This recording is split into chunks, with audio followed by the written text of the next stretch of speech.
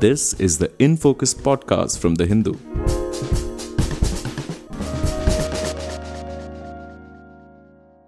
Hello and welcome to the In Focus podcast. I'm Sampath, your host for today's episode. The Parliament cleared the General Insurance Business Nationalisation Amendment Bill 2021 on August 11th. This bill seeks to amend the General Insurance Business Nationalisation Act 1972 and thereby enable the privatization of the public sector insurance companies regulated under the 1972 Act. Now, apart from privatization, the bill also makes other claims. It claims that its objectives are to enhance the penetration of the insurance sector, provide social protection by securing the interests of the policyholders better, and also contribute to faster economic growth. It is not quite clear, however, how this bill would manage to achieve all of these objectives. And it is also not quite clear how giving a greater role for the private sector in public sector insurance companies will affect consumer interest. Is this bill driven purely by an impulse to generate funds through disinvestment, or is it genuinely in the consumer interest? To give us a detailed picture of what this bill is all about and what it means for the insurance buying public, we have with us Mr. Harsh Roongta. Starting off as a qualified chartered accountant and a tax expert, Harsh has been a serial entrepreneur. His venture funded startups include apnaloan.com and apnapaisa.com, and he is now the founder and head of Fee Only Investment Advisors LLP, a SEBI registered investment advisory firm. Harsh, thank you so much for joining us. It's a real pleasure, Sampath. Harsh, to start with, can you give us a quick overview of the General Insurance Business Nationalisation Bill, its background, and why it was considered necessary? So just a quick backgrounder. In 1972, all the general insurance companies were nationalized and put under four general insurance companies which were completely publicly owned. New India Assurance, United India, National Insurance and Oriental Insurance. And in turn, these four were owned by the General Insurance Corporation, which became a holding General Insurance holding company. In 2002, that was amended and the shareholding was passed on directly to the government, the central government of all these four companies. And GIC, the General Insurance Corporation, started focusing on reinsurance alone. So since 2002, the four general insurance companies have been owned by the central government. Since 2000, we've seen the liberalization of the insurance sector, which included general insurance as well. And I think gradually over the last 20 years, we've seen the share of the four public sector insurance companies dwindle to about, I think the latest is about 38% or so in terms of the premiums garnered in the general insurance market. So I think that is the background. And clearly the government, the finance minister in the budget speech in 2000, recently in Feb of 2021, she had clearly mentioned that she would be privatizing one general insurance companies and two banks. And I think this act has been brought about pursuant to that statement in the finance minister's budget speech. Okay, so if she said one insurance company, which of the four general insurance companies do you think are expected to be privatized after this bill becomes law? Is it going to be like a little bit in all four, or one particular company is going to be targeted? So I think that's a question that only Mrs. Nirmala Sitharaman can answer. But I mean, out of the, there have been various things that have been discussed and speculated that, the companies will be amalgamated into two, into three. One of the companies is doing well, which is New India Assurance. The other three companies are not really doing too well. New India is doing relatively better among the four companies. It is anybody's guess as to which of these companies and what kind of reorganization will happen. I think the act is basically an enabling act. Action will definitely follow, but what that action will be, it remains to be seen. Okay, you just said that the act is primarily an enabling act. Could you talk a little bit about the provisions of this bill? One is, of course, the enabling provisions, and then there are also a couple of interesting provisions which we could, I think, come to. Those to do with the liability of directors, and one to do with the fact of reintroducing capital redemption and annuity certain insurance schemes back under the classification of general insurance, and what are the implications of these? So it's a pretty short bill. I think primarily allows the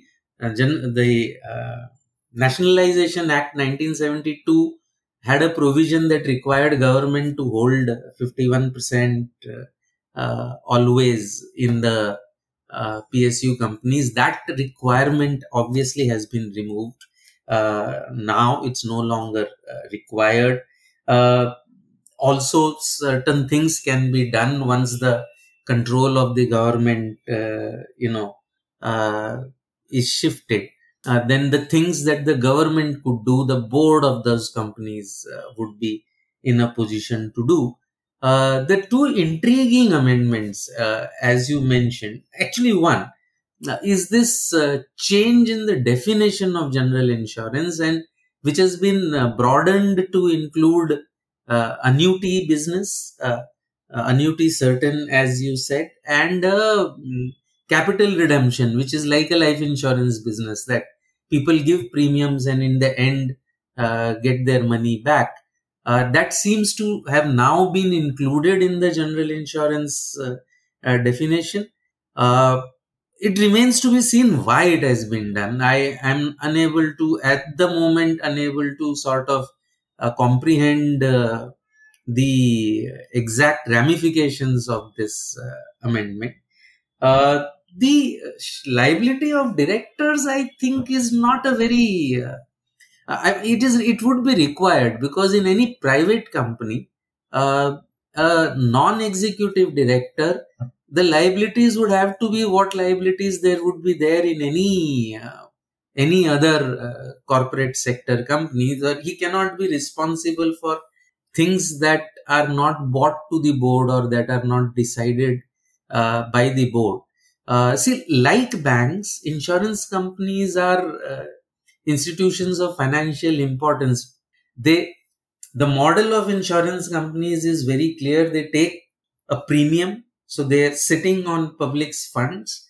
They make a promise to pay provided certain things happen. That happens over a period of time. So, they're holding public money in trust, and therefore, the regulatory architecture, consumer protection architecture has to be pretty strong, and therefore, the liabilities of the directors. Also, for non-executive directors, I think this just specifies that the liabilities are, my understanding of it is that they would be liable only for things that are brought to the board and not for other things that are not in their control. Okay, so coming back to this change in the definition of general insurance to include annuity and capital redemption schemes. So does this now mean that general insurance companies can also do life insurance like LIC or other life insurance companies? Are they going to be encroaching into their territory as well? So I would hesitate to say that. I would admit that I'm not able to. This is something that we've noticed. I have noticed only today while preparing for this podcast. So I'm not sure what the exact implication of this is, uh, but it is not unusual uh, elsewhere in the world for companies to do both kinds of business, to do life insurance as well as what is typically known as non-life insurance. So there are models where companies would do both kinds of businesses, and maybe this is a start of that. But I think more mind needs to be applied onto the exact implications of what this amendment means. Okay, so now the government has been pretty strong in terms of disinvestment in general. So is this privatization drive primarily aimed at raising money from disinvestment, or are there, as the act claims in its objectives, other considerations to do with consumer interest also involved? So primarily, I think it is very, very clear that it is to maybe raise money, one, and to not have to contribute capital, because at the end of the day, this is a uh, capital oriented business. So very clearly, the three of the four PSUs have been running losses, and therefore they would require additional contribution.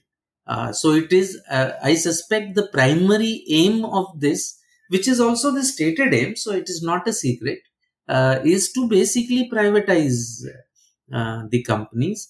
The all the other aims, those are like those feel good statements that are normally included in any communication about enhancing the penetration of the insurance sector, providing social protection by securing the interests of the policyholders better, and contributing to the faster pace of economic growth.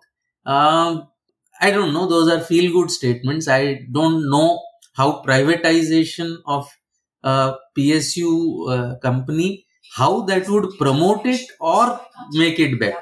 Not sure either ways. Okay.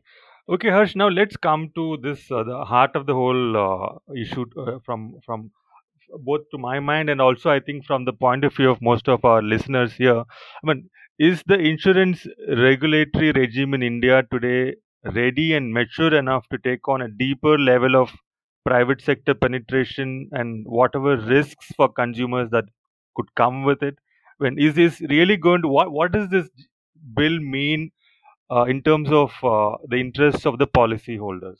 So I think very clearly the insurance regulatory regime in India, uh, uh, I think among all the regulatory regimes, in terms of its focus on the uh, ultimate client's interest, I would say, and I'm choosing my words carefully here, I would say it would be the last in line among all the regulators. Uh, we must, of course, not forget that this sector has been dominated by the public sector. Uh, for quite some time, the life insurance industry continues to be reasonably dominated by the public sector, although not so much true in the general insurance side. Uh, but I think very clearly the insurance regulatory uh, architecture, as far as protection of policyholders' interests are concerned, clearly leaves a lot to be desired. That is not to say that there hasn't been progress. There has been a lot of progress since, let's say, the early 2000s. Uh, but clearly, I think the path ahead is much longer than the path behind. Whichever ways you look at it, and there are several articles that I have shared with you, whether whether it is in terms of summary procedures for claims, okay, whether it is some kind of a, yeah, ease of claim processing, whether on life or non-life. I think look at the reputation of the non-life insurance industry. If you go and ask the common public, the reputation is that the non-life insurance industry just is there to collect premiums and then deny claims when the occasion for claims come up. This is the unfortunate truth which cannot be denied. And it is true that it does not matter whether the company is a public sector insurance company or a private sector insurance company. The impression is, which obviously is based on people's experiences, that impression is very, very strong and all pervasive. And I think it will take combined action from the regulator as well as the industry to make sure that this impression is changed. And that can only change when the facts on the ground change. Okay, and you are saying that this amendment bill doesn't have anything at all to do in terms of changing the facts on the ground. Absolutely. Because I think the facts on the ground is that we have no standardized claim processes. We have no penal provisions in terms of, when insurance companies deny claims, the level at which claims are being denied. Uh, I think I think the real issue is that there is no focus on consumer interest. And that's one reason why the quote unquote the penetration of the non-life insurance sector is so poor. People do not have faith that the insurance company will pay when the occasion arises. You can look at as much anecdotal evidence as you want, and that will come across to you again and again and again. Right.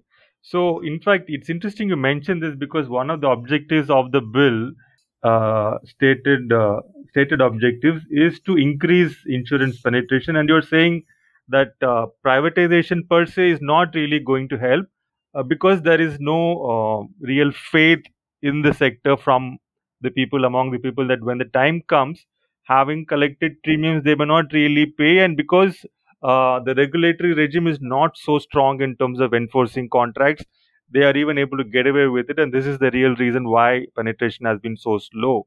Is that a right assessment? Oh, absolutely. I think so. Imagine if something like a COVID, I mean, let's take health insurance, for example, something that affects almost all of us, right? Now, health insurance in our country, about more than 80% of the health insurance expenditure is met by us out of our own pockets. It is not met by the government. It is among the lowest percentages anywhere else in the world. And for a country where so much of the health expenditure is met out of our own pockets, the penetration of health insurance is very, very low. I am not saying it's a small figure, it's a large figure, but we are a super large country. Uh, it could have been far, far higher. And my submission is that the one reason why that is lower is the fact that people have very little faith in the payment of claims when the time arises. You look at court cases in the consumer courts. The largest number of cases in the consumer courts relate to insurance, whether it is health insurance, whether it is marine insurance. So it does not matter. It's not just consumers, even the industrial consumers, whether marine or fire, all those insurances also, everything leads to dispute. I mean, it is so, there doesn't seem to be a standardized system of claim settlement that will take care of, say, at least 80-90% of the claims that arise. Right. Well, even in today, I mean, I think there was recently even a statement from the Supreme Court saying that the government has been going slow in terms of filling up vacancies in the consumer courts and consumer tribunals. So even when these disputes go to consumer courts, it's not surprising that they just stay there and don't get resolved in a quick time, which further adds to the entire uncertainty around buying insurance, general insurance, non-life insurance, and all the attendant risks that come with it. Uh, yeah. So Harsh, we are winding up as we are running out of time. So lastly, any final comments on this bill and the dilution of government stake, and also there is also on the other hand the privatization of LIC, which is in the pipeline through an IPO. So will the near future see Indian consumers left with very little in terms of public sector options in insurance, and is that a scenario in other markets, something that we could look forward to or to look sort of with some dread? So my point is, I don't think any tears are going to be shed for the fact that there are no public sector choices or the number of public sector choices in insurance are reduced. I think what the ultimate client is interested in is in getting a valid insurance policy, whether it comes from a public sector insurer or a private sector insurer, it does not matter. In the past, we haven't seen any difference in terms of treatment of the insured person, whether it is a public sector insurer or a private sector insurer. I think what is required, and insurance is a very key thing when an economy is growing at the pace at which we are going to be growing. And I think changes in the regulatory architecture is far more important. Insurance is a key industry, is a key component. It's an infrastructural component for the economy. And I hope that the regulatory architecture keeps up to make sure that the insurance industry is able to play the role that it is capable of playing in the growth of our economy. Right. So the government has been moving pretty fast in terms of changing the ownership architecture of the insurance sector with this bill. Let's hope that it will move equally fast in terms of changing the regulatory architecture as well, in order to better serve consumer interests. Thank you so much, Harsh, for sharing your thoughts on this bill. Thank you so much. It was a pleasure talking to you. Thank you. Thank you, sir. In Focus will be back soon with analysis of the biggest news issues. In the meantime, you can find our podcast on Spotify, Apple Podcasts, Stitcher, and other platforms. Just search for In Focus by The Hindu. We'll see you soon.